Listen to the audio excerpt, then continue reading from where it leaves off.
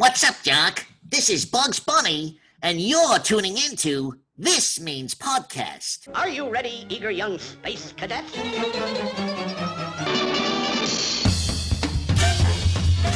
Meep, meep. I saw a potent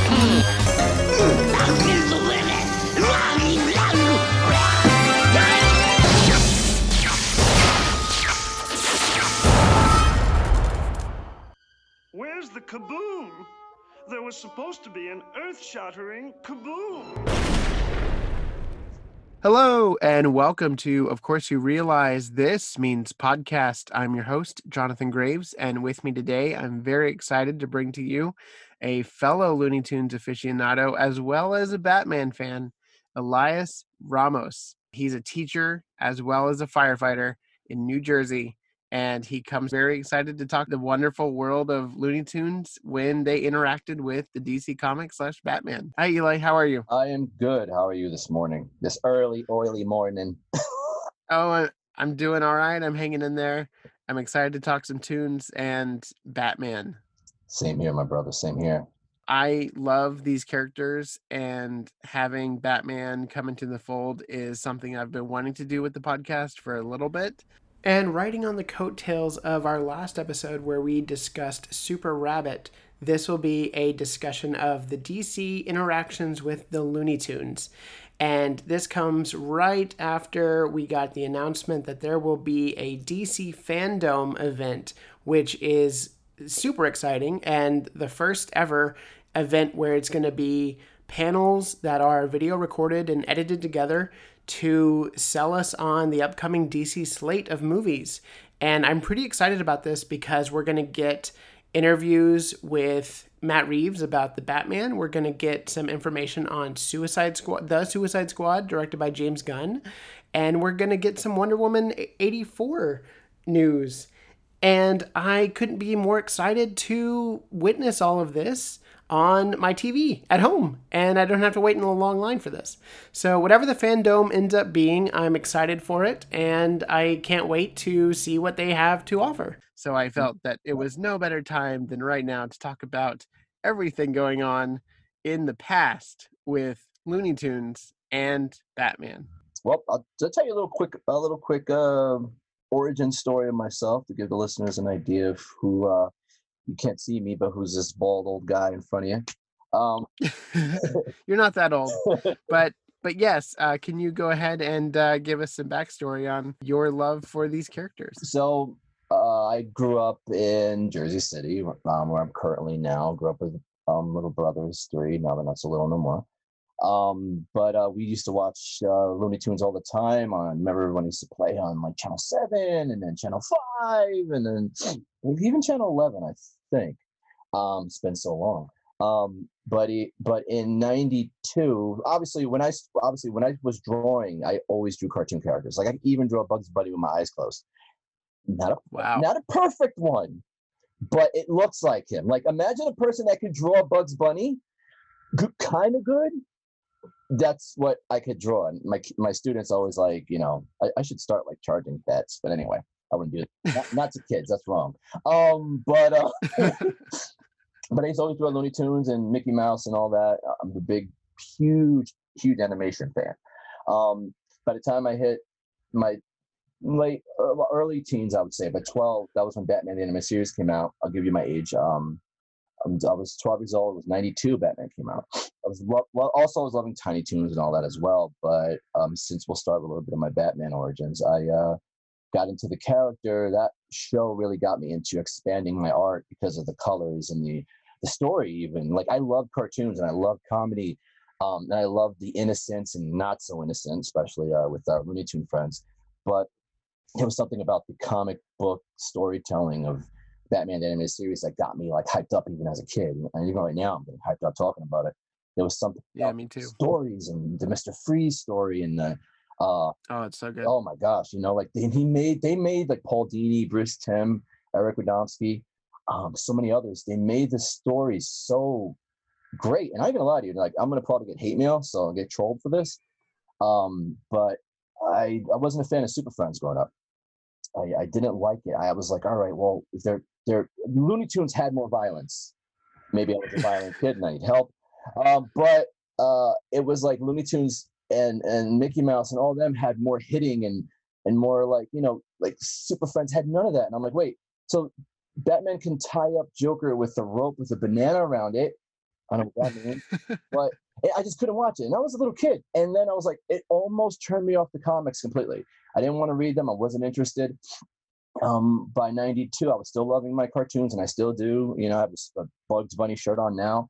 But when I started getting, like, by 12 years old, I started watching the animated series, and it just opened my mind, my heart, my spirit, everything. And I was just like, I got to start reading Batman comics. I started like consuming, and you look at my room, it looks like a comic book store. It threw up and exploded at the same time, but I'm so grateful for this stuff. And sorry, I talk a lot. So. Oh, me too. No. Batman the Animated Series is a gateway drug into Batman, for sure. And as well as the DC universe. And I would agree with you about Super Friends. It was very campy. It was very in the same vein as like Scooby-Doo back then. And I think that's what they were trying to go for. It was trying to get general audience interested in these characters that they had. And it was at the peak of the Adam West show. And so they wanted to capitalize on Batman fandom and bringing that back in animation. So it was vibrant. It was loony in a way and wacky. And it didn't have the staying power or the gravitas that Batman the Animated Series brought. But we got there because of Paul Dini and Bruce Timm and all of these guys and women working on the Tiny Toons and the relaunch of Looney Tunes back in the 90s, thanks to Steven Spielberg and a lot of other great creatives over there. But we'll get there. Yeah. First, we have some Looney Tunes news that I wanted to transition into. We were given a sneak peek at what we can see sported on all of the Toon Squad in Space Jam 2 this week with a reveal by LeBron James. And I really like this design. It's very retro. It's got the emblem, the Looney Tunes insignia, and it's not a small circle on the front of the jersey. It's like this giant circle that goes around the side of it. And I really like it. It's a very throwback. What did you think about it? I like the contrast with the blue and the orange. The blue of the font. Yeah. It's not. I mean, I love the original. It was simple, and I guess they wanted to look more sporty. And they definitely. Even I have like a jersey of that, even though I don't really play sports anymore.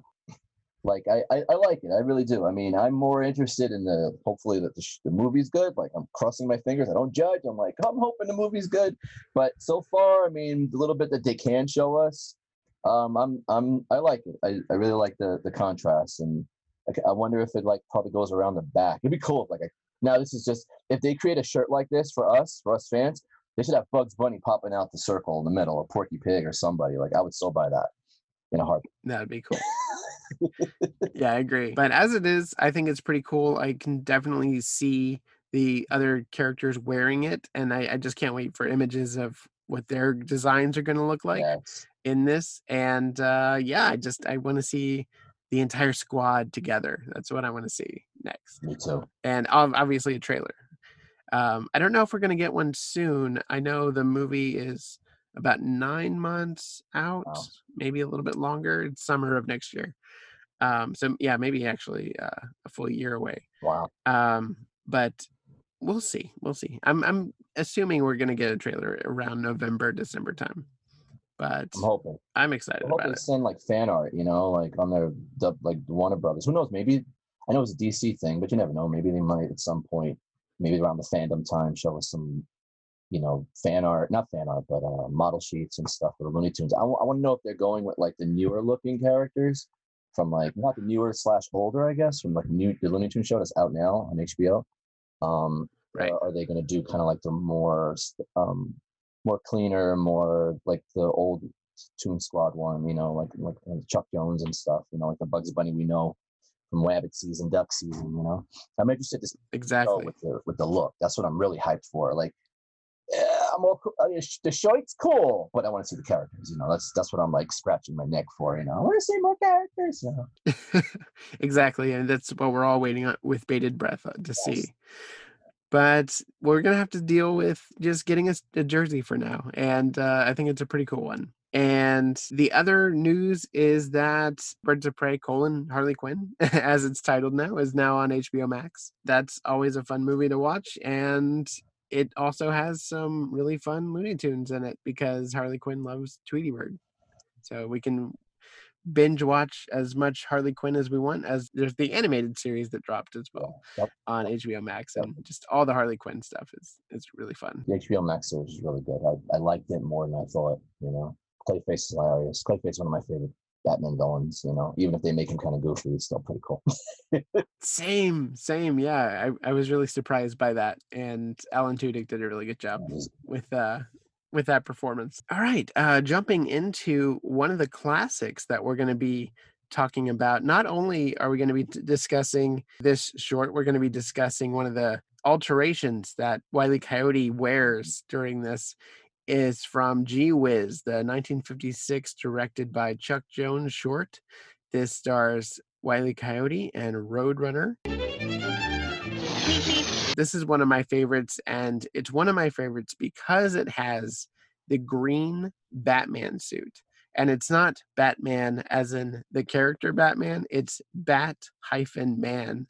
And what they did with it is really fun because it's this flexible wingspan suit. And it's the only time that an Acme product actually works until Wile E. Coyote gets too confident and looks at the camera, and that's when he runs into the wall because he's not paying attention.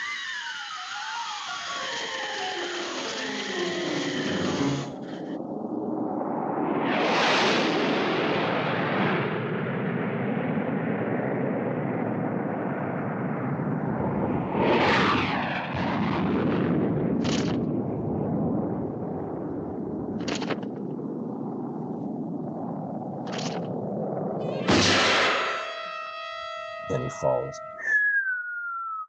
Exactly. Yeah. So do you have any fun memories of this Oh one? my gosh, yes. Now, I remember being a kid. So I knew who Batman was. I mean, I've been watching Super Friends, but I remember the 1966 old chum, Exactly. Friends. And I did love it as a kid. So when I saw the box, I remember for that 1 second being like, oh, he's gonna get dressed up as Batman. And then I saw the green. I said, what? You know what I mean? I remember being so confused as a child watching, and I'm like, why is he green? I probably told my parents, why? My dad's like, I don't care, shut up, But it's like I remember being so confused, but then I think he also made appearances in 2 video games, right? Super Nintendo and Sega. Yes, he did. Yeah, and one of those was the hardest level on that game, and I believe that was Rabbids Rampage on Super NES. Yeah. Oh my gosh. Oh wow. You just wow. I love those games. I used to buy them all. I don't know how I probably stole a lot, but from my parents. But I don't know how I have I still have them too. Roadrunner was one of my favorites. Death Valley Rally was one of the tough ones. And I remember you played Roadrunner and you had to go to different levels, and Wile E had different. Oh my gosh! Now after I come home from work, I got to play it now. So you had to dodge the green Batman, right? Wile E. Yes. And then I think he was a boss. And then in the Sega version, Desert Demolition from 95 maybe. But you could play Wile E in that suit. Oh wow, that's awesome. That game you can actually play Roadrunner or Wile E. Not gonna lie, I'm more of a Roadrunner fan because I kind of see how life you keep going. You don't kind of give a while you're going down the road, and when trouble comes, you just kind of stop, watch it just blow up in your face, and keep going. As a kid, I don't know how I got that, but hey, that's a fun take on reality. Yeah, kind of.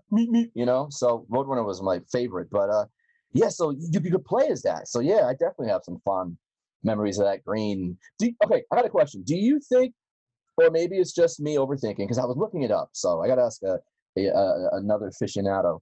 So DC Comics wasn't bought by Warner Brothers until late 60s, I think 68, I believe. So do you think it was a copyright issue? We can call it Batman, but we can't make it look like Batman because they didn't own the rights? Or was it still that whole parody law? I don't know.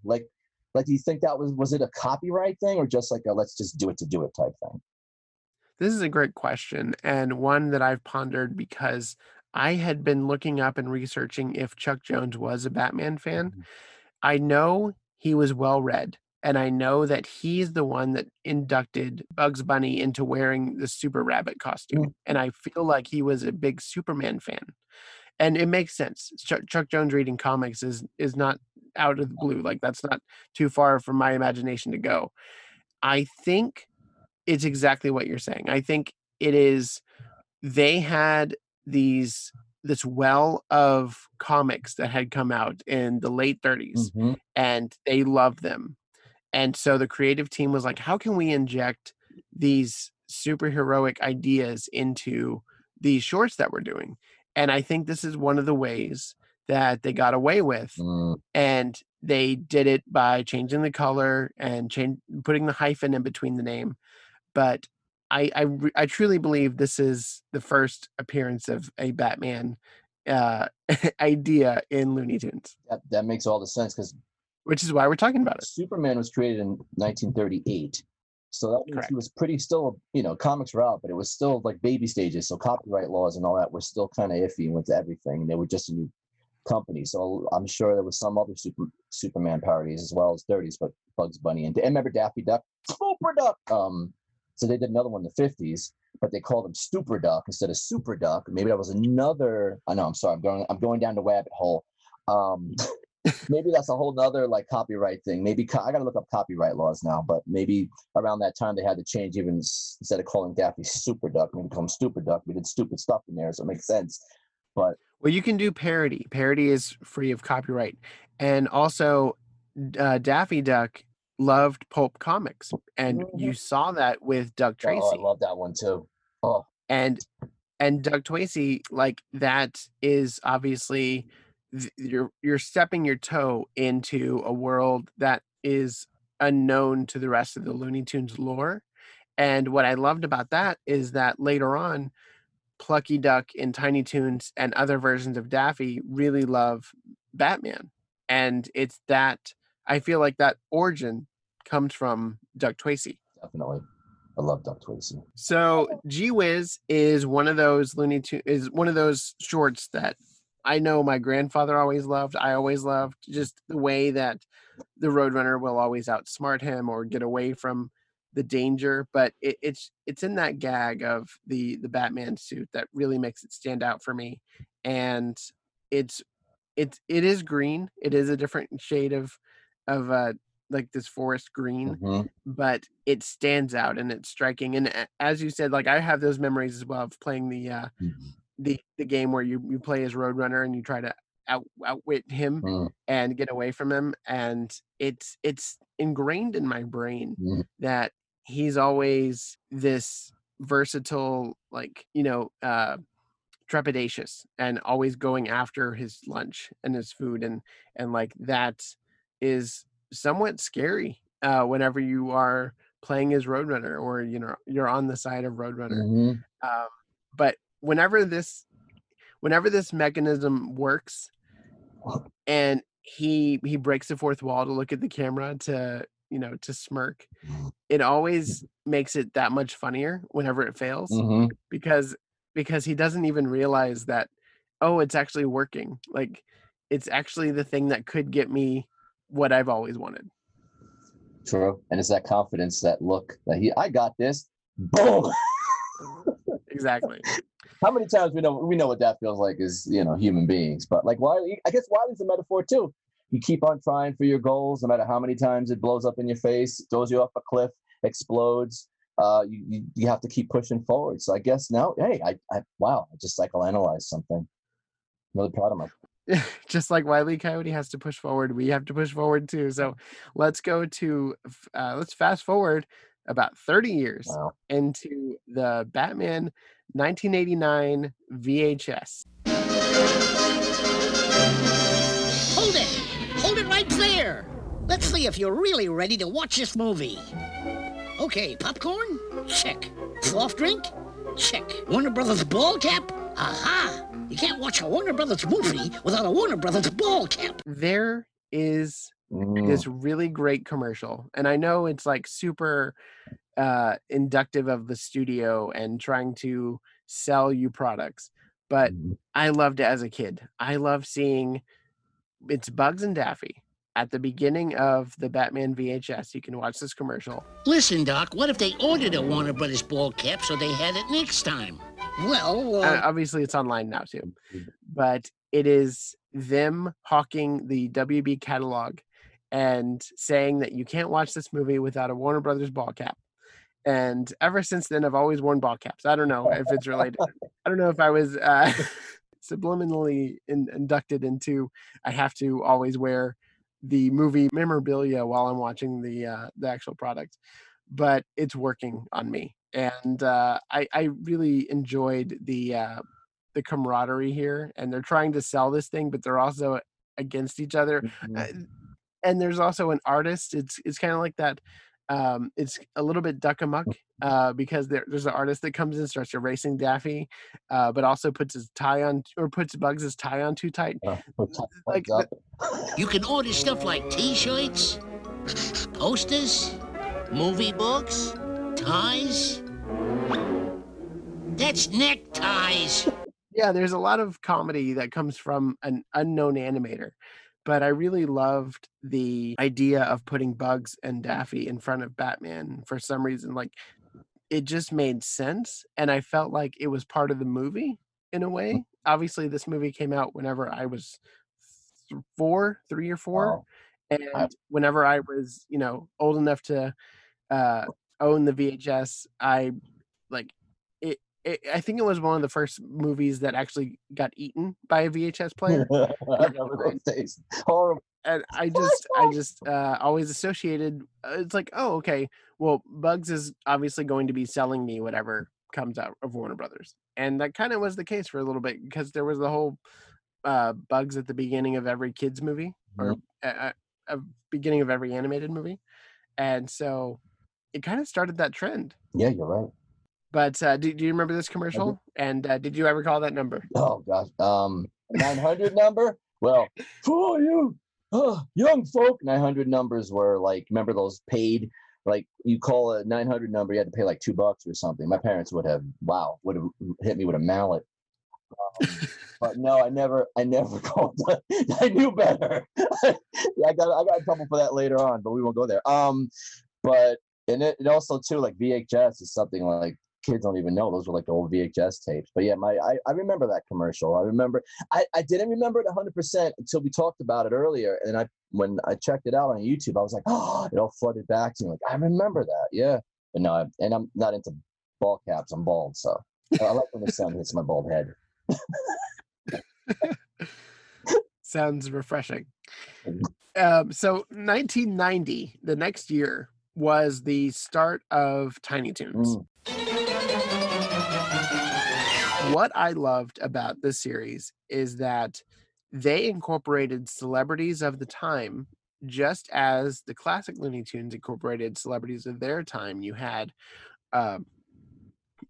Clark Gable, you had Cecil B. DeMille, you had all these prolific actors and directors being represented in cartoon form. And here you have Michael Keaton show up at this party, and he's, it's really fun because they play off of the comedic nature of actors in roles and the whole Hollywood machine, and they play it up for laughs. And as a kid, it goes right over your head. You don't understand. There's a moment where Batman walks into a party and Plucky Duck is like going bonkers because it's Batman, and he goes, "Can I take your coat, sir?" And then Batman unzips from his head all the way down, and it's Michael Keaton who walks out, and Plucky goes, "Another Hollywood illusion shattered." And it's so funny, but it's also so true. If you think about it, like, you have this really terrifying persona on screen, and then you juxtapose that with what the actors actually look like. So Hollywood Plucky, directed by Art Vitello, or Vitello, not sure. I think that's Italian. I think so. This is from 1990 and shows that Plucky Duck and Hampton Hampton is so Tiny Toons did a really fun thing where it's not the younger persona of Daffy and Porky. It's like their counterpart in a new modern era. Students. And sorry? They're students. Like the Looney Tunes actually taught these guys. And as a teacher now, I really appreciate that even more than I did as like a 10-year-old. I always loved it when we got to see the teachers because I was like, oh, there's my favorite characters. Yeah. And they're teaching these younger characters who are also acting as their counterparts. And it's really a fun dichotomy there. But yeah, absolutely. And so Hollywood Plucky is the first one of these where you get a sense of, oh, Plucky is an aspiring actor and wants to, get into the spotlight, but he also idolizes these pulpy characters like Batman. And then Batman shows up. And then there's a really great moment where Hampton is the valet and is tasked with parking the Batmobile. And the Batmobile is this wonderful machine that has all of these buttons, and you can really see the inspiration for the animated series come in here. Paul Dini also worked on this one. And I think Paul Dini is attached to every Batman short that Tiny Toons did, which is really fun because that there's a lot of passion there. And so Hampton gets in the Batmobile, starts pressing all these buttons, and the Batmobile launches into space and hits the moon, and the bat insignia is there, and then the TM, the trademark logo, just slides in right next to it. And then Hampton just swoops in, and he actually goes out of frame, and the film reel cuts, and it's really creative, and I really enjoyed the ingenuity there for the joke. Thank goodness I wore my seatbelt. I just feel like there's a lot of missed Tiny Toons isms that I wish would be incorporated into future or even like slightly past Looney Tunes projects. Specifically, the love of Hollywood and the idea of breaking down or spoofing some of the known ways of Hollywood and ways to, laugh at it while at the same time admiring it and respecting it. I agree 100%. Tiny Toons was I literally, when you told me it was on Hulu, I have them on DVD. I have all this stuff, but something cool about having it in your hand. It's fun. And I remember staying up. I was supposed to wake up early for the firehouse, and I'm staying up watching Tiny Toons on my phone. And, I had seen it maybe a couple years ago on DVD. And then I'm watching it again, and it brings back so many like great memories. But at the same time, as an adult, it's like watching it for the first time all over again. Very nice, yeah. And I also should point out that Sherry Stoner wrote Hollywood Plucky, and storyboards were by Bruce Timm and Douglas McCarthy. Nice. And all of these players are reasons why we have Batman the Animated Series, and we have such rich content in the 90s for Looney Tunes love, for Batman love, and just those things coming together are just like my bread and butter. Like there's no other way to say it. Like I love those two things. So next we had Batman Returns, which is in 1992, directed by Tim Burton. And that film introduced Catwoman. Well, Michelle Pfeiffer's Catwoman shows up in Tiny Toons, as well as Michael Keaton again. But there's this really funny play on it's very similar to Duck Tracy, but you have Plucky being the one that is the one going through the whole I'm going to see all the villains and, interact with them. And I love this as a kid. You have parodies of the actors playing the villains in the Batman movies with Jackster instead of Joker, and Polecat Woman instead of Catwoman. There's this, and the Puffin. The Puffin is my favorite because it's a parody of the Penguin, and they just put all this love into it. Jackster, the Puffin, question mark, Polecat Woman. What's your scheme, you warped, twisted sediment in the chocolate milk of life? And so you have That's All Folks, it was one of the ways that we got to see inside Plucky Duck's head during this 3-part mini series within an episode. And it's so fun and so enriching. You get to see a character portray another character that you really love. Mhm. So Bat Duck is who appears in Inside Plucky Duck, and there's this whole Spruce Vane kind of like play on Bruce Wayne. Criminals are a superstitious coward, lot. I must disguise myself as something fearful to strike terror into their hearts. Something gruesome, something hideous. Something I could mass market on a t-shirt and make a whole lot of money. That he takes on, and then you have his ward, the human decoy. Now all I needed was a sidekick. Someone I can train. Someone I can nurture. Someone who can wear a bright red uniform and draw all the fire, attention. So what do you say, decoy, the pig hostage? I take it there's little point in discussing retirement benefits. Played by Hampton, who just wears bright colors and attracts all the villains' fire. And so you have just this really fun dichotomy of what was going on in movies, what was going on in comics, and then all of that fusing together into a parody of it. And it's so fun to revisit, and I wish there was more. Yeah. You know, like I felt like we only got like a really small sample set of these, but they're really fun, and I highly recommend tracking them down. Obviously, as Eli just said, they're on Hulu. So if you have Hulu, go check out Tiny Toons. If you've never seen it before, start from the beginning, or just dive into the Bat Duck trilogy, which I think includes Inside Plucky Duck and Hollywood Plucky, and just check it out and see what you think. And New Class Day. That was a third one. New Class Day, yes. Sorry, New Class Day. That's next on my notes. But yes, New Class Day, Inside Plucky Duck, and Hollywood Plucky. These are shorts that complement each other. They have not necessarily a through line throughout all of them, but they definitely are fun to rewatch and check out. Yeah, did you have a favorite moment or segment in any of these three? Oh wow. I remember I used to record them all on VHS. Oh, nice. I used to record these episodes, especially the one we just talked about, and the one that we're probably going to talk about, the Just Us League of Super Tunes. Yes. But yeah, my favorites were the bad guys, and I love how Plucky was. And they say it in the cartoon, he became rich because of all the merchandising rights. You know, he's like, t-shirts, $29.95, you know? And like, that was hilarious because we know, companies are. And then the villain scheme is to sell their own shirts. Yes. That was the bad guys, right? So we could sell our shirts for $29.99, and there's Jack Nicholson because he's a Jack A. Right. That's awesome too.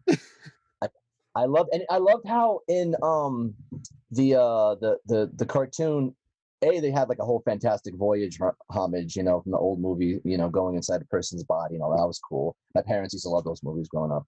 When I was growing up, I always watched it with them. So I thought that was cool. And then also, I love how, if you remember when when Plucky, Bat Duck, I should say, goes to save the pig hostage, it's almost when all the bad guys circle him was kind of like a homage to Duck Tracy again. Yes. And I thought that was awesome because I loved that cartoon growing up. I still love it now. Same. I love how it was kind of like something old and something new, and it just came together. It was really, really cool. That one.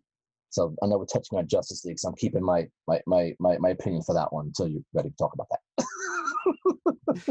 Yes, excellent. And I love those moments as well.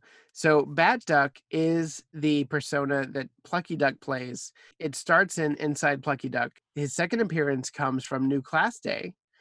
And then we have Just Us League of Super Tunes. Do you want to talk about it? That's a phenomenal just way to incorporate these characters and their love of the comics. By the time this one came out, I was already kind of getting into comic books. Like I was borrowing from my friends, Spider-Man, X-Men, Batman.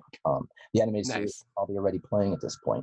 So I already started having that hunger for it, that Chaz, like that. I was already consuming it. So like with this episode, the best part was, and this is kind of like, you know what, maybe I don't think it's copyright. Maybe I should change my name to when I teach called Superheroics 101, right? So Buster, Babs, Plucky, and Hampton, they're going to new class day, and they took a class called Superheroics 101, and that opens the cartoon. And it's about like Plucky and Hampton as, Bat Duck or Spruce, and Pig Hospital just hanging out. And then they get a call from Super Bun, played by Buster Bunny, also obviously Super Bun, he's Superman. And then they call him in like, hey, we want you to be part of the team. Why don't you come on down and and apply? And he's like, oh yeah, sure. And Plucky's all excited, and guess what he's excited for? Selling more T-shirts. And then Hampton's like, yeah, and then we can save people and save the world. And Plucky calls him a little killjoy, right? Because Plucky's all about the money, right? So to get there. And then Lex Luthor is the valet, but he has hair. He's pretending anyway. So it's Montana Max as Lex Luthor. So then they walk in, and it's so cool because they literally have. Ah, Bat Duck. I'd like you to meet our little group. I'm sure you recognize Little Dasher.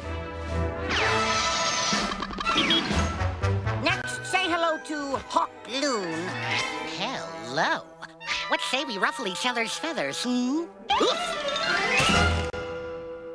my right are Wonder Babs, Aquamutt.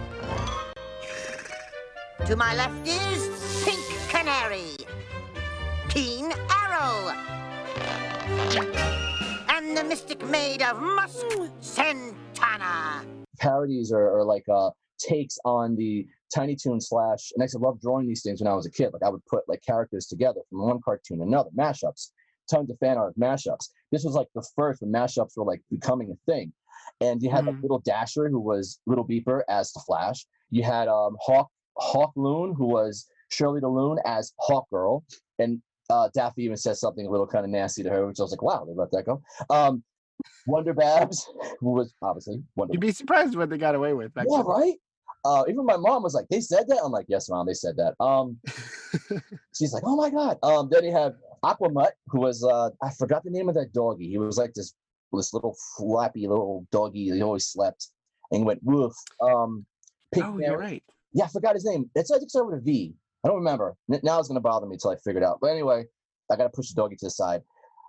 Pink Canary, Black Canary, and that was Sweetie Boyd. Keen Arrow, who was Calamity Coyote, another Wile E. Coyote. And then they had Santana, who was Zatanna. Now, I didn't know who that was when I was a kid because they changed her costume around that time. Now, she doesn't have the top hat and the suit.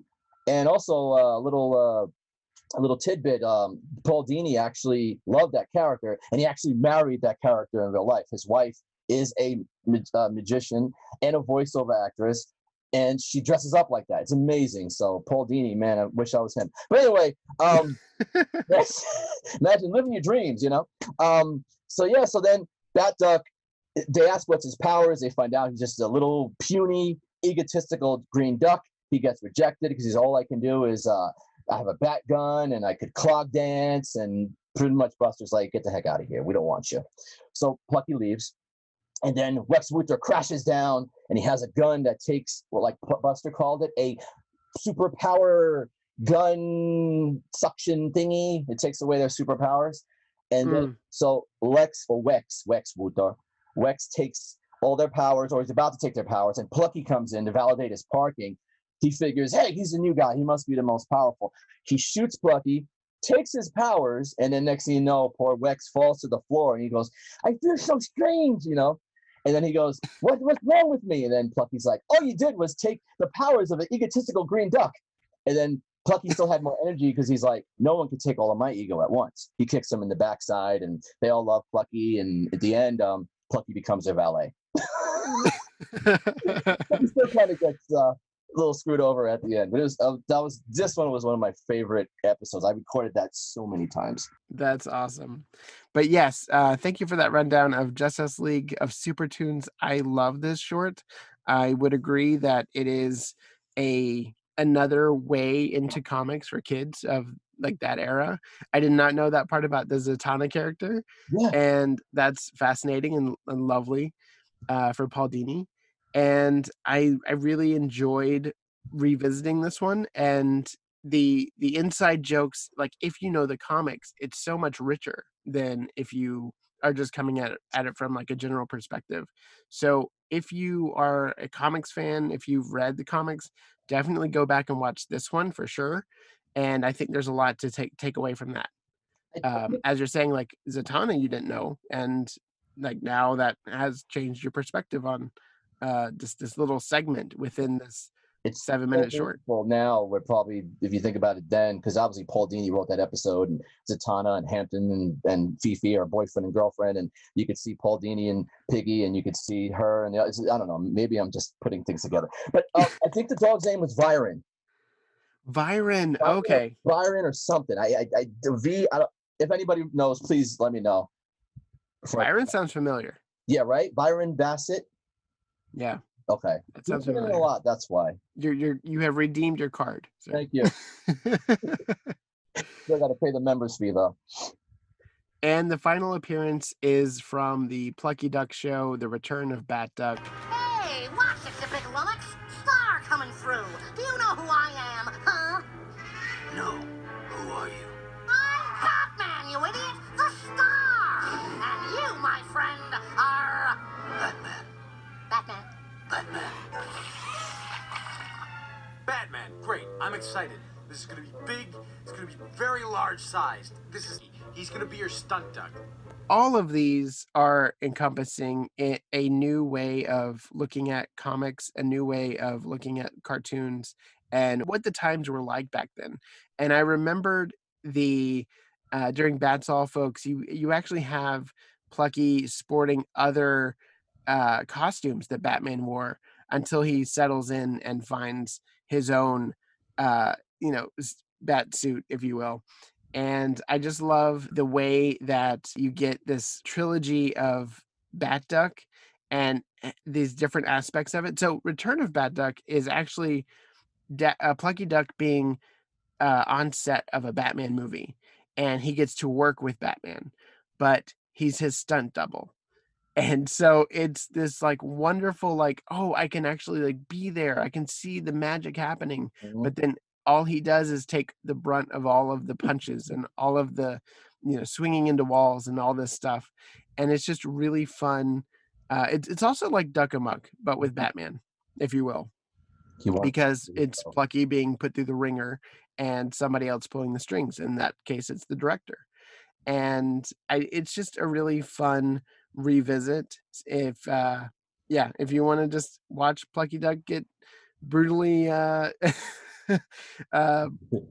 his comeuppance, but unlawfully so. He hasn't done anything. I guess idolizing Batman is something. He got the job as the the stunt double, right? Pretty much, he thought he was going to be the main guy, but then they had a main guy, probably Michael Keaton, and then it was Michael Keaton. Yeah, I love this scene, and I drew it. This scene, I didn't realize they had that part too, where Michelle Pfeiffer is there, and then he just sees her and starts kissing up her legs. I wonder if Catwoman's in this movie.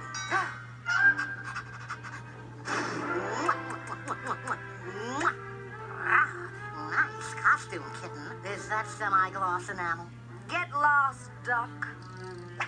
She likes me. I guess that would entail some comeuppance, but yes, overall, it's this really fun look at Hollywood, and I think that's one of the things that I miss from other interpretations of Looney Tunes is that we don't get that as much. Yeah. But because Steven Spielberg was involved, they were able to like just go crazy and parody everything, and it just so happened that the love of Looney Tunes coming from Robert Zemeckis and Steven Spielberg over from Who Framed Roger Rabbit into this paired perfectly with the release of Batman and Batman Returns.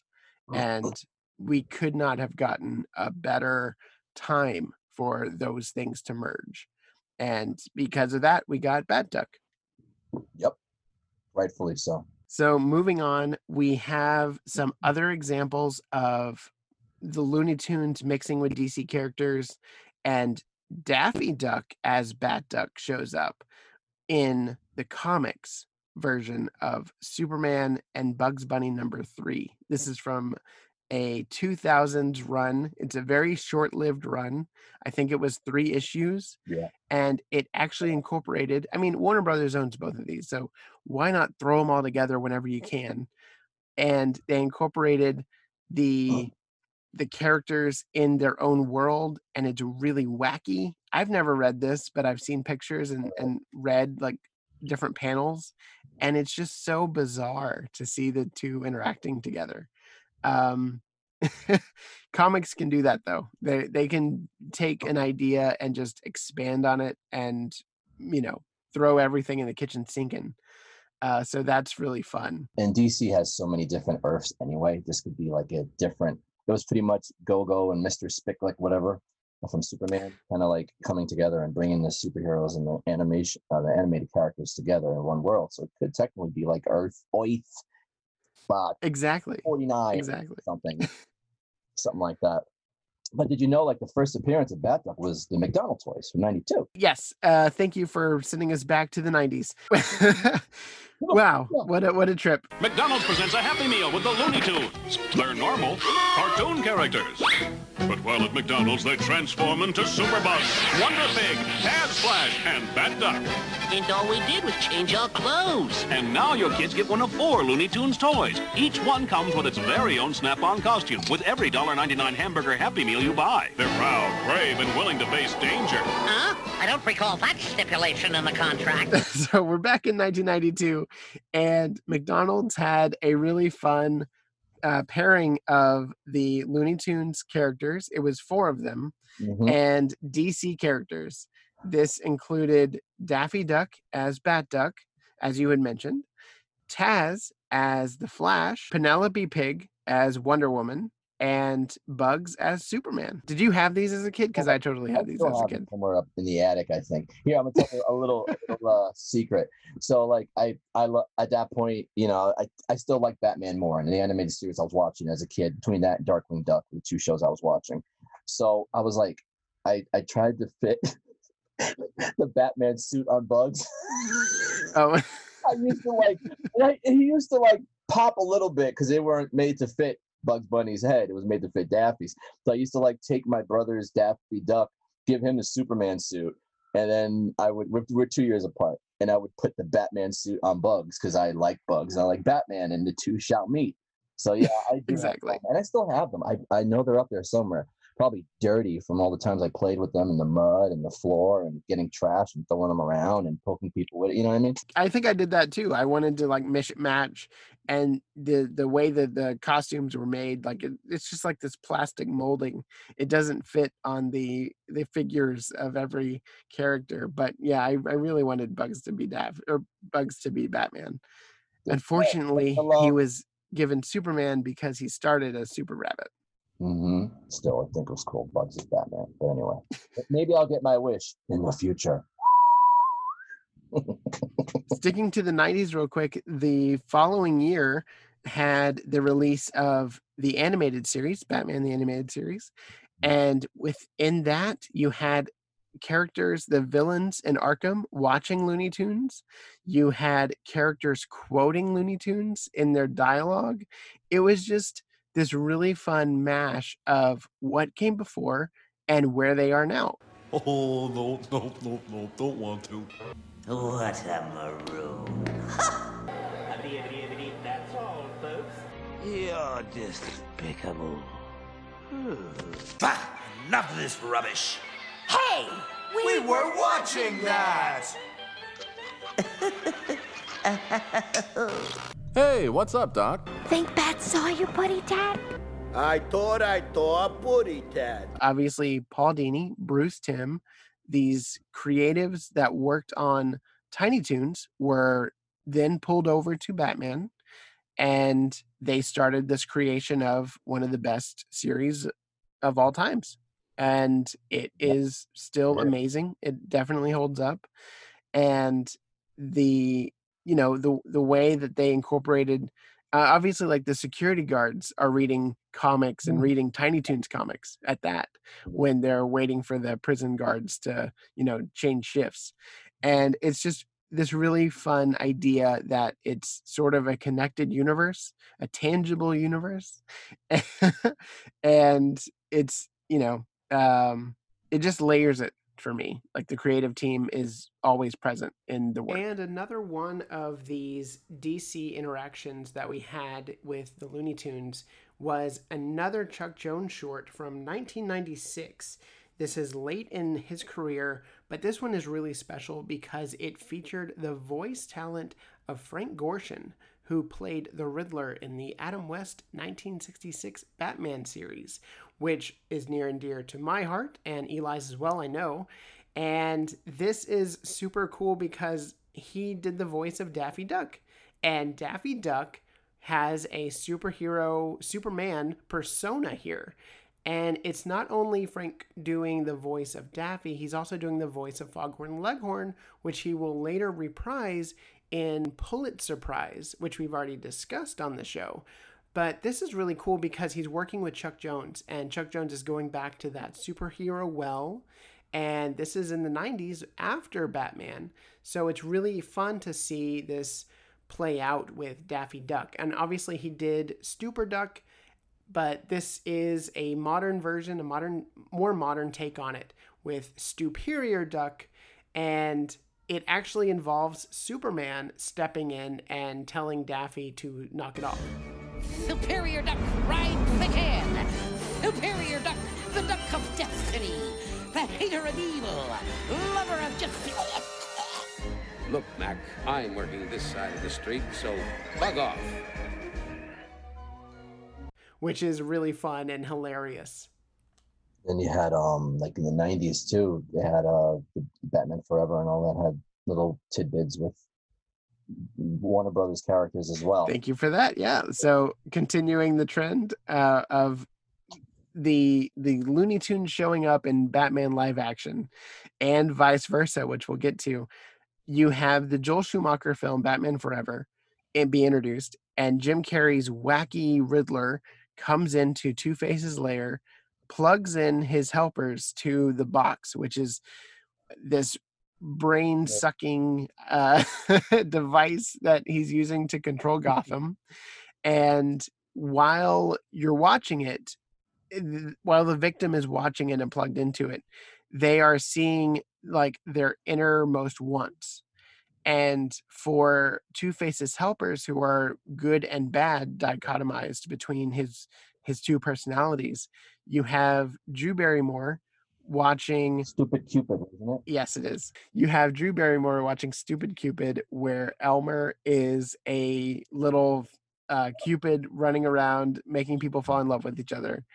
And then dichotomized, and then on the other side of that, you have Debbie Mazur as the evil side of Harvey's personality plugged into it, and she's watching Satan's Waiting, where it's the devil dog trying to tempt Sylvester into losing his other lives. I simply love what you've done with this place. Heavy metal meets house and garden. Ha ha ha! Beautiful. It's so dark and gothic and disgustingly decadent. Yet so bright and chipper and conservative. It's so you, and yet so and it's just this really fun way of visualizing the difference of personalities. Also, their names were Sugar and Spice to kind of like do the contrast. So the girl was good, named Sugar, and then one that was bad, named Spice.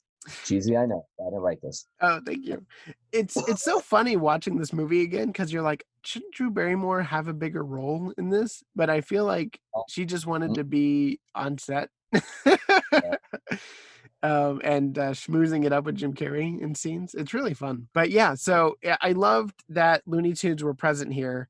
And obviously that is a trend that will continue with Harley Quinn and with the next thing we're going to talk about, which is Looney Tunes Back in Action. Daffy! Look, Looney, there's Daffy! Shabby job so far, Constable. Quick, action! Oh, if you look to your left, you'll see Daffy Duck being forcibly removed from the lines again. This is the 2003 film directed by Joe Dante. And I really love this film. I remember when it came out around the same time as the new Bond film of that year, which I believe was Die Another Day. And I was just super excited about this over that. And they have a scene where Daffy is running around the Warner Brother lot trying to get away from Brendan Fraser's security guard, who is tasked with throwing him out of the studio because he's been fired. And he runs up these stairs, and Brendan Fraser opens the door, and instead of Daffy, it's Batman. And he falls off and goes onto a inflated safety mat that had been installed for Batman, and the director, played by Roger Corman, thank you. Yes. It's so great. He goes, cut, what are we doing? And Batman just looks down, and he nods and he puts his hands up. He's like, I don't know. That's not right. Cut! At once, everybody! That airbag cost a lot of money. Okay. Good morning. Hey, Batman, you good? All right. But it's just so funny. And they use the Batman Forever costume here on Batman. Batman Forever, yeah, that's what it was, or Batman and Robin. It definitely wasn't the original '89 suit, yeah. Yeah, it was definitely the Batman Forever suit. Wow. Which I think is an in-universe reference to, the last time Looney Tunes were in Batman was Batman Forever, so let's use that one. Yeah, true. You know how we could tell? Check the nipples. They're not that prominent. They're in the last Batman, oh gosh. And then Daffy steals the Batmobile from '89, right? Yes, he does. My chariot awaits! Yes! Backlights, back conditioning, back stereo. To the duck cave! And then Daffy uses the Batmobile to crash into the Warner Brothers tower, spilling water everywhere and creating a diversion. And there's a really funny gag where Bugs has a fishing pole and he goes, "Oh, I found Nemo." I found Nemo. Yeah, I remember that. Wow. Which is really crazy because Finding Nemo came out just a few months before this. Wow. Yeah, so that must have been the late edition, but it works. And so you have this major Hollywood film that has the Looney Tunes in it, and obviously you want to throw all of your big IPs together, which I think is a sign of where we're going as far as like a culture of like, if the Looney Tunes show up again, we're probably going to see Batman there. Probably. We talked about the comics and how they introduced Daffy as loving Bat Duck and Batman and creating the iconic suit for Bat Duck.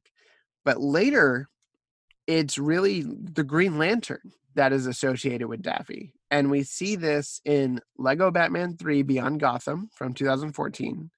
But before that, we see in the Duck Dodgers series, in the first season, there's an episode where Daffy, as a Green Lantern, has to say the oath, and he doesn't remember it. But before any mission can begin, we must recharge our energies. Behold, the Green Lantern Power Battery. May I suggest that our newest member lead us in the Green Lantern's oath? Yes. Come again? The oath. Every member of the Corps knows the oath. Yeah, in blackest day or brightest night, watermelon, cantaloupe, yada yada, superstitious and cowardly lot, with liberty and justice for all. It adds for comedy, but it's also a really interesting choice of taking Batman away from Daffy and giving him this Green Lantern idealization.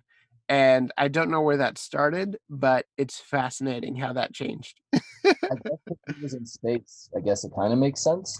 Since Duck Dodgers in space and the Green Lantern Corps usually is in space. That's and true. Just on a personal note, Daffy could have Green Lantern. I want Bugs to have Batman. Just saying.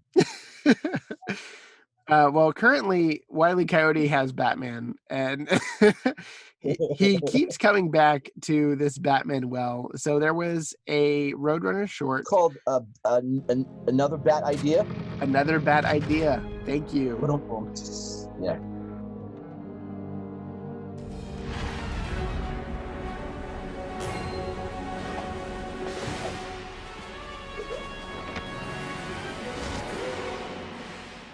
the Wile E. Coyote character going and donning another Batman suit, and this one actually looks a lot closer to what we know as Batman. And he tries to do the same thing, fly with the cape and try to, use gadgets to get the Roadrunner. And he doesn't become over cocky. He doesn't know how to use all the gadgets correctly, and they become overwhelming. He seemed really focused in this one. Yeah. Right. Yeah. It seems like whenever he does, and he shot the bat grapple like Batman all stern, and it was kind of cool. And also he bought his stuff online, so we know where that went now. We're in the 2011, like Amazon. I'm like Wile E. Coyote at this point, except for weapons. I buy toys, but we won't go there. Exactly. Yeah. And the awesome part was when he shot the bat grapple up. Then he falls, and obviously when you fall as Batman, you leave a bat signal-esque hole. Oh, that's right. Right? Fell in the hole, and then the rock falls on him, and it goes kapow in the classic letters of Batman 66, old chum.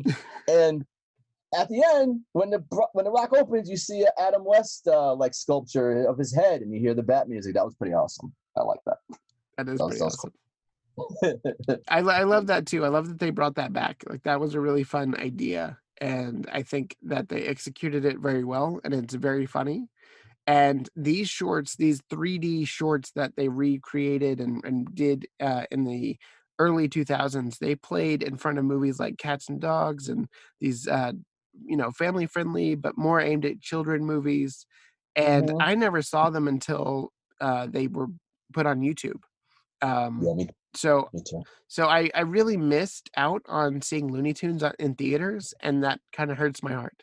I used to go to animation festivals. I'm part of the Animation Guild in New York, and they would give you passes to go see animation films for free. And they used to have a whole collection of hours and hours worth of content, from students to professionals to companies. And I remember seeing like the Sylvester one, and I think I saw one of the Looney. The one that was in 3D, the one with Wile E. and Roadrunner. So I had a chance. It was really cool. Like, I was wishing they did like whole episodes like that, Yeah. It was really, really beautiful stuff. Oh, that's cool. I miss those days, going to the movies. Yeah, me too. So let me see. So we had 2 more showings really quick of Batman, I believe, in the Looney Tunes show, where Daffy was like going to a class reunion, and he felt like a flop, and he didn't do nothing with his life, and he asked Bugs for help. So and Bugs kind of is trying to get him to do stuff, but then Daffy's like, the easy way to do is just lie. So he goes and he lies to the people, and he tells them he's Batman, and then he dresses up as Batman real quick. But that was a really quick. Oh, and at the end of that episode, though, you're excited. At the end of the episode, you see a bat signal, and Bugs looks at the bat signal. He looks at us. And then he drives out of his garage in the Batmobile. We don't see him as Batman yet until the episode after that, Super Rabbit. And that one has a whole cool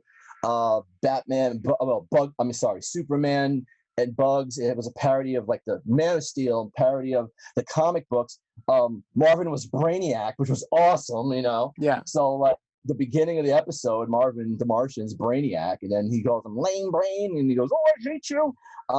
So then Zod is Daffy, and they had like I forgot the name of the girl in Man of Steel, so it was kind of like a Man of Steel / Batman.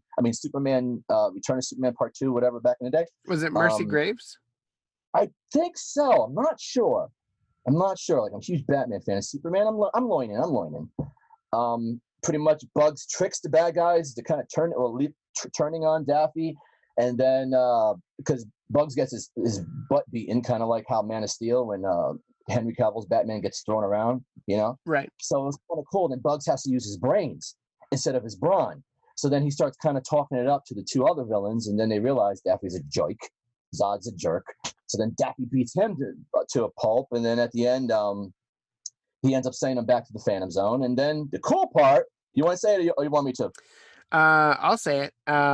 So at the end of the episode, Daffy and his girlfriend go out and they go see a movie, and then they're leaving the movie, and they make Daffy makes a really funny observation of, "Oh, let's shave off a couple of minutes from our walk and take this really crime-ridden alley." And there's a mugger there, and the mugger rips the pearls off of his girlfriend, and Bugs as Batman steps out of the shadows, and basically it's done in a very similar way to the animated series, with the eyes and like the furrowing of the brow, and all of it is really respectful. And Bugs beats up the mugger and returns the pearls, and Daffy goes, "Well, I hope you're not expecting a tip." And it's just this really fun play on, well, this is the thing that Daffy really wanted, and somebody's out there doing it. And it's kind of weird that that Daffy doesn't realize that it's Bugs in any kind of way, but it just adds to the humor of, Bugs is actually doing the thing. But I love the setup of this, because earlier on in the episode, Daffy is told that Batman is the president of Mexico. And Bugs is watching some old home movies, and it shows that he is the mayor of Mexico. And is it the mayor or the president? I think the president. I'm not sure. I think the president. Okay. I felt like I was saying it wrong. Bugs is like, part-time or per diem or something like that. He tells him, like, Bugs thought it was no big deal. Right. You were the president of Mexico? Interim. You did all that instead of going to high school? Do you know what this means? You peaked too soon!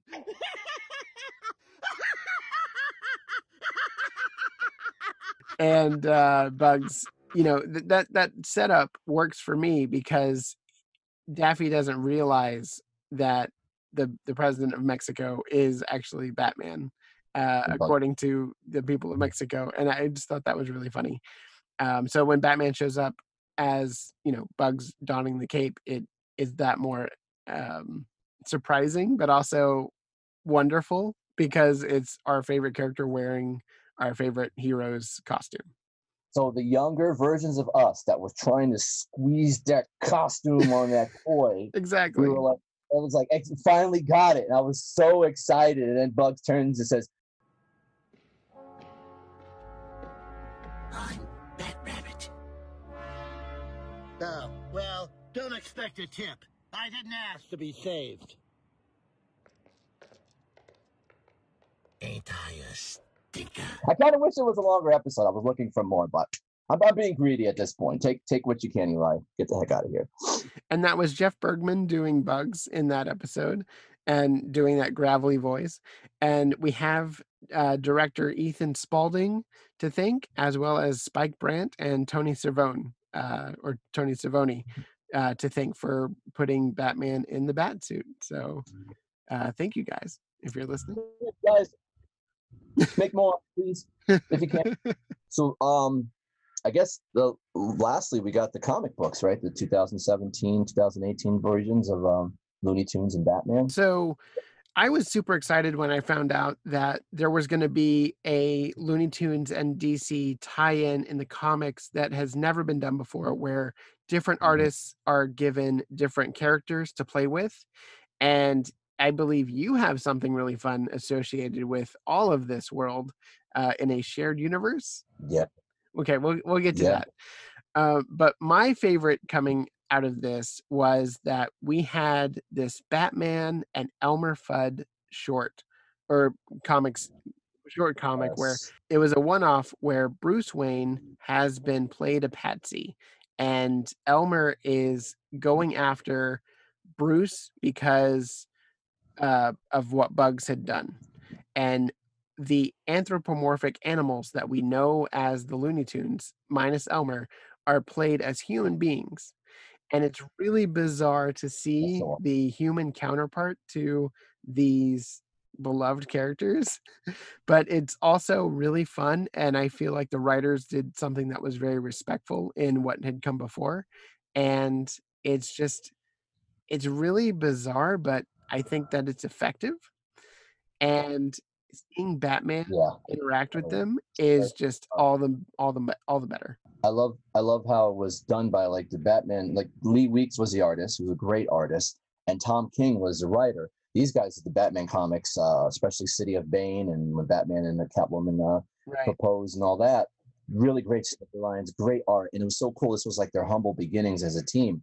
It was wow. Like I love how like even like the whole St. Cloud character. Am I stepping over your? Sorry, I'm getting excited. I gotta calm down. No, I wanted to throw credit to the creators. So yeah, I just wanted to write off your coattails. Tom King is the author.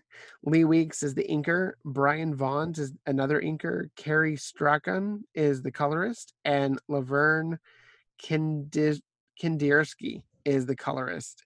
Is another colorist, and just it's wonderful all around. But yes, the storyline is something to behold on its own. So let me rattle off the story, and then we can go into it on more detail. Elmer is basically looking for the killer of his love, St. Cloud, who Bruce Wayne in comics had previously been attached to off and on. And so Elmer is hunting these little areas of like greasy hangouts, and he knows that Bugs is the one that he always goes up against, and so he goes to Bugs first, but Bugs puts him on Bruce Wayne's path. So then Elmer is hunting Bruce Wayne, and it's just it has layers to it. It has other characters of Looney Tunes that he interacts with, but it's mainly this mystery story of Elmer, and can he trust Bugs, and is this Bruce Wayne guy worth going after? Like that whole dichotomy of mystery. And yeah, I just I've read this like 5 or 6 times already, and every time I read it, I'm just enthralled by it. It was short and sweet, but it was so noirish, like the old movie. Oh, super gritty and noir. Yeah. Gritty. I didn't think I'd like Elmer so much. Elmer he gave Batman a run for his money. He punched him in the face. He shot at him. I love this scene. I drew in the picture where he's just holding the gun like it's nothing. Batman's behind him and he shoots from behind him. I was like, wow, if Elmer was like that, Bugs Bunny would be screwed. But yeah, it was such a beautifully done. And then also too, St. Cloud, Silver St. Cloud was the one person other than Catwoman that Batman was in love with. And he actually was proposed to her.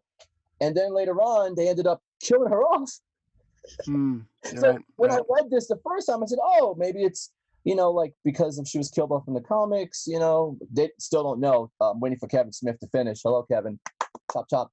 Never gonna happen. But anyway, never say never. But yeah, it was interesting how they had that character, like that was Batman's, like other than Selina, that was like another one of his true loves. I guess you could have more than one love. But it was great how they mixed it all together and how the characters were like human. Bugs Bunny had a long face and I didn't like the way he looked as human, but hey, he's human. The buck teeth, yeah. He had a buck teeth, and he had a little Tweety Bird. It was like a little guy, and he had a Sylvester was like this big guy with like huge, a big mustache. Honestly, Sylvester looked more like Yosemite Sam, but then he had Yosemite Sam. It was so cool. Like I would want more of this.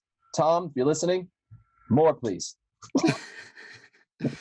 I would concur. We definitely need more of these gritty noir stories within this world.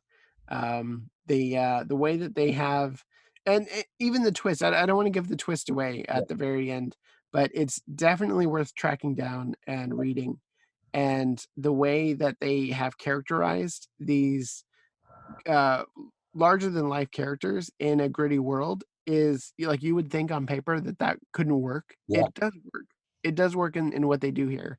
And credit goes to Tom Kenny and everybody. That comic is hard to find and expensive.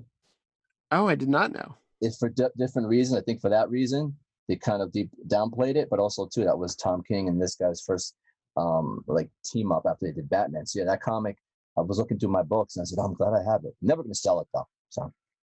Oh, me too. Yeah, it was awesome. But I just on a side note, I and you're gonna laugh, but I did not appreciate the little cartoon comic at the end of it. Same. No, same because the gritty one was so good. Listeners, the comic is done in a way where you have the main story done in a DC style story, and then you have a Looney Tunes-esque style short where it's just a couple of panels, but the DC characters interact in that way, and it doesn't work that way. But the main story is where where your money goes. Rabbit season. Yeah. The second one was just Daffy Duck being played by Batman. Yeah, going back to what Bat I did Duck. like was the end when Batman switches it up and pretty much has Elmer shoot at his family. He said Robin season, and then all the Robins come to help, and next thing you know, Elmer's shooting at all the Robins while they scatter. My brothers love Robin. Sorry, guys, I don't want Elmer to shoot you. But honestly, that was the only part that made me chuckle. Everything else, my eyes were rolling in the back of my head. I could see what's on my mind, which ain't much, but you know. Yeah, but that first story is definitely worth checking out for sure. Do you want to go ahead and do the Daffy and Joker one? Sure. This one was an interesting one. So Joker in the beginning, it's like very reminiscent of the new Joker movie. Joker is at a comedy club, really doing horrible jokes, and obviously to a captive audience, boom, boom, pretty much they're dead, and so everybody starts really dark, and then Joker ends up leaving right to place, and then you have Daffy calling up the I guess he was looking for. Do you remember the product? It was some Acme product, and Daffy is trying to get the what do you call it? The automated voice thing to work, and it can't pick up his speech, so he gets pissed off. So then Daffy leaves to guess what? Gotham, to go trade in this or get his money back or whatever. So then he's in Gotham City, and that Acme warehouse is destroyed. It's done. It's gone. It's demolished, right? It's just a, shell of a place. So he goes in and sneaks inside. He goes under the boards, and he witnesses Joker killing a lackey of his with a mallet. So the amazing part is, so Joker is pissed off at the guy. He hits him with the mallet. There's blood all over the place. Blood spills on Daffy's beak. And I'm like, wow, this is pretty dark. It's very dark. Yeah, I was like, wow, like Daffy, I was shocked. So Daffy tries to run away. Joker gets the bad guys to get him. Long story short, Daffy kind of moves his way to kind of talk Joker into making him kind of like the head henchman. He goes, yeah, I was sent by Acme Henchmen Incorporated, And then Joker believed him. So Joker's a little, not the Joker we know in this, but, maybe Joker was having just a lazy day, right? We all entitled to one. Fast forward, Daffy's training the guys. And so it looks like Daffy's kind of on the side of the Joker in the beginning until also Daffy's a power trip guy. So I understand why he was like, I love this, right? He got Joker. Right. He even got Joker a hideout with burning bodies. You saw that? And there was bodies burning in the front of the hideout. And I don't know whose body, but Daffy knows for sure. And it had like a big Jack-in-the-Box and a dinosaur. And literally, I think, honestly, he never even told Harley Quinn this. He told Daffy, you understand me. Harley herself never got Joker to say that. But Daffy got that from Joker. So, hey. But anyway, so later on, Daffy finds out his plan. Joker wants to end up destroying a bunch of people at a charity event where obviously Bruce Wayne's there. And Daffy's kind of like, well, that's kind of going a little too far. Daffy kind of sabotages his plans. Instead of the laughing gas that'll kill women, children, and everyone else there, it just makes him sneeze. So then Joker's pissed off, and Daffy's like, oh, I made a mistake with the concoction, And then so Joker gets pissed. He drives away in the van. So then the tires pop out. And then you see Daffy's little, I guess, not a hand, but his little feathered palm has all the bolts from the tires. Batman kicks Joker in the face. Joker goes down. Done with that. So then Daffy's hiding in the little, because it was like a carnival type place. And they had all little dollies. So Daffy is hiding with the dollies, E.T., right? And then there's Commissioner and Batman talking. And then Commissioner's like, well, there was a duck involved. And Bruce is like, well, Batman's like, a duck. Like, he goes, okay, well, we have crocodiles and all these different creatures, so it's not too impossible. But he goes, ducks aren't really difficult creatures. They're very stupid and they follow, and they, I don't see a duck being a problem. And then of course Daffy with his ego comes out, starts saying, who do you think you are saying this about me, and blah blah blah. And poor Daffy gets locked up right along Joker. And that was the end of the part one. Part two, was more or less Daffy is a therapist, was it? Right? Yeah, I think so. Yeah. Daffy loves his mother duck. Dr. Daffy loves his mother duck. I love my mother too, so I can understand. So that's a good that's a good reference as well. Yeah. That harkens back to Good to Your Mother, Duck. Good to Your Mother. That's it. Yeah. Oh, that was from the boxing one, wasn't it? Yes. Ah, there we go. The connection. See, doing a timeline for me. So pretty much they're trying to find out the Joker has all these people hostage or whatever. So Commissioner calls the greatest therapist in the world because they had a whole truck full of like dead and half dead and smiling therapists that Joker disposed of. So then Daffy comes up. They have Daffy talk to Joker. Daffy pushes out Dr. Harleen Quinzel, not Harley Quinn yet, but she was dressed in the Batman animated series one. And then Daffy's giving Joker Rorschach tests and word association. And so Joker finally tells Daffy he's a roasted duck because Joker's like, well, we own the asylum. Why do you think I'm here? This is my house. I mean, look, he goes, look at the huge room. All the bad guys come out and they all circle Daffy via Duck Tracy. Oh, I'd like to think I should draw that. But anyway, so then next thing you know, in a very cartoonish way to finish an episode, Daffy goes, you do know we're on a Warner Brothers lot. And then next thing you know, a big bus of tourists runs over all the Batman bad guys and Daffy gets away. Yeah, delightfully loony at the end. I feel like this is one of those gritty noir stories that takes it a bit too far at times. It's very hard to look at. The design work on the characters is slightly askew of what you would think that they would look like when transitioning into real life. Like they took it a bit too photorealistic for me on the duck, but on Daffy himself. But I felt the characterization was strong. I felt the characterization was there. And some of the dialogue was strong. The duck soup line was fun, especially because that's also a reference to the Marx Brothers and what created Bugs and and the early Looney Tunes. But overall, I thought this one was a decent one. Not as good as the Elmer and Batman one. But I do like Daffy's last story better than Batman's last story. Just saying. Oh, okay. Because Batman being made of a fool, I just can't play that. I'm sorry. That's fair. That. The creative team on the Joker and Daffy one, by the way, is art by Norm Ripond and Brett Booth. Backup art by Luciano Vecchio. Backup written by Joey Cavieri. Cover by Norm Ripond and Brett Booth. And written by Scott Lobdell. So those are the guys we have to thank for Joker meeting Daffy and Joker getting that honorary "you're just as crazy as I am" compliment. If you can take that as a compliment. I don't know if I would take that as a compliment. From the Joker, probably not.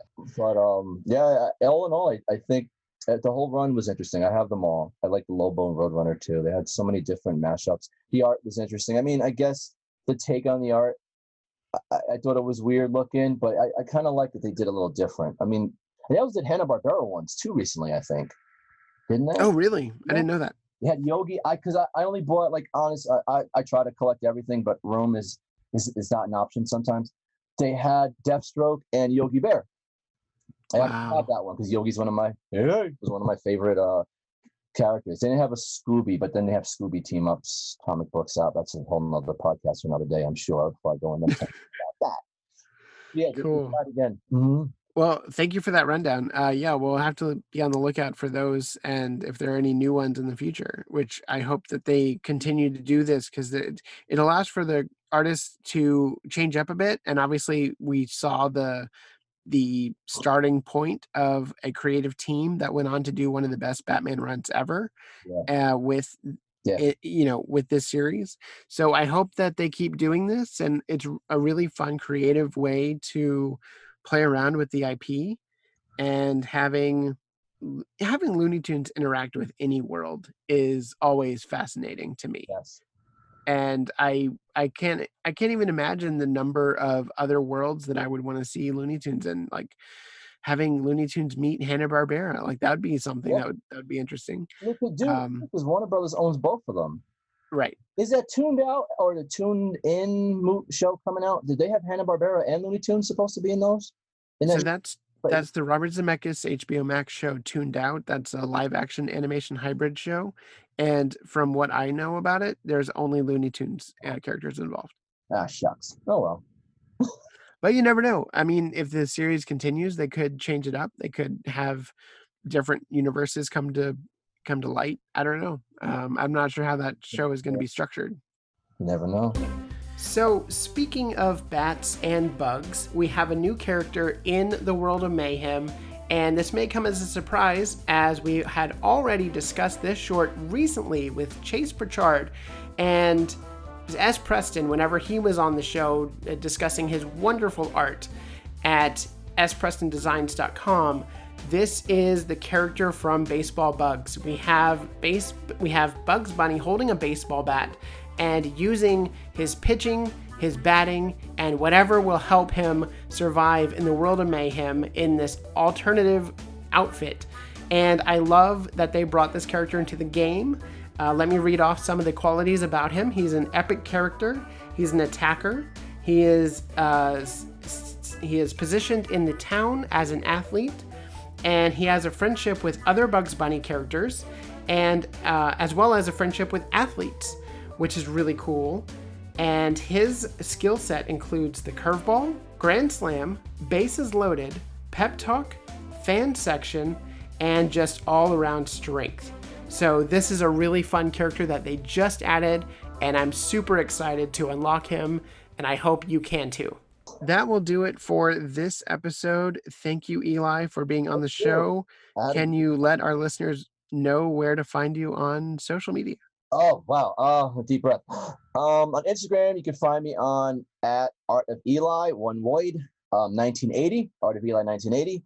On Facebook, Art of Eli, one word. Also, Eli Ramos is my personal page. Feel free to add. I love people. Twitter, at Art of Eli, one word. I'm also, I do art classes and urban arts at Moreau in Hoboken. Look me up. I also do private art classes as well. I'm doing a virtual con. That's how me and my brand new best friend, Jonathan, I did some work. It's called the eBeyond virtual convention. It's on inbeyond.com. I'm doing 4 panels, one on Bugs Bunny, one on Batman, the animated series, one on psychology of supers, and another one on the mythology of superheroes. Look for me on there. We go, the Comic-Con's on the 29th, I believe, of August, 29th, 30th, two-day event. Also, I have a couple podcasts coming up soon, a couple recorded. I'm part of the Pocono Comic Expo cast. A friend of mine, Gino, he does Comic-Cons out in the Poconos, so we decided I'm partnered with him, so we're doing podcasts together. And I'm also part of a Speak On It comic podcast. A couple friends of mine, Irma, Charles, and Jermaine, we talk about pop culture from cartoons, comic books, video games, the Wakes. And lastly, I'm doing one with my brother about figures, action figures and toys. Look for that coming soon. And one more secret one. So if you want to know, stay tuned, Dak. Stay tuned. Thanks for the plug. I try to talk as fast as I can. No, thank you. And if you are able to check out the panel, I highly recommend it. And also, your artwork is fantastic. I really enjoyed the Bugs Bunny print you did, where you have the different faces of Bugs making up Bugs' face.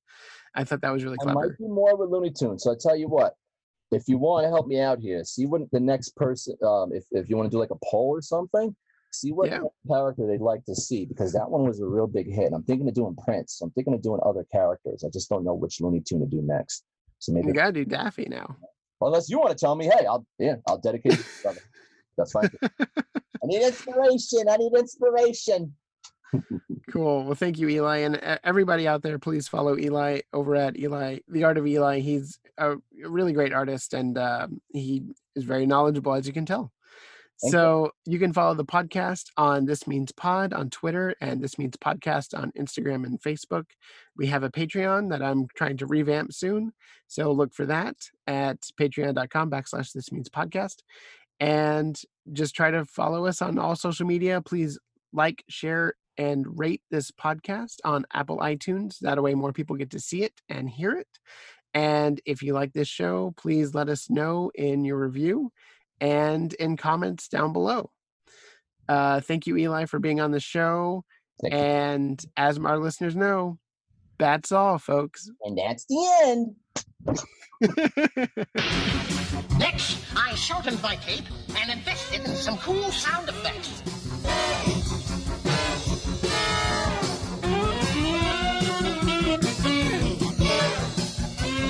But that too had its drawbacks.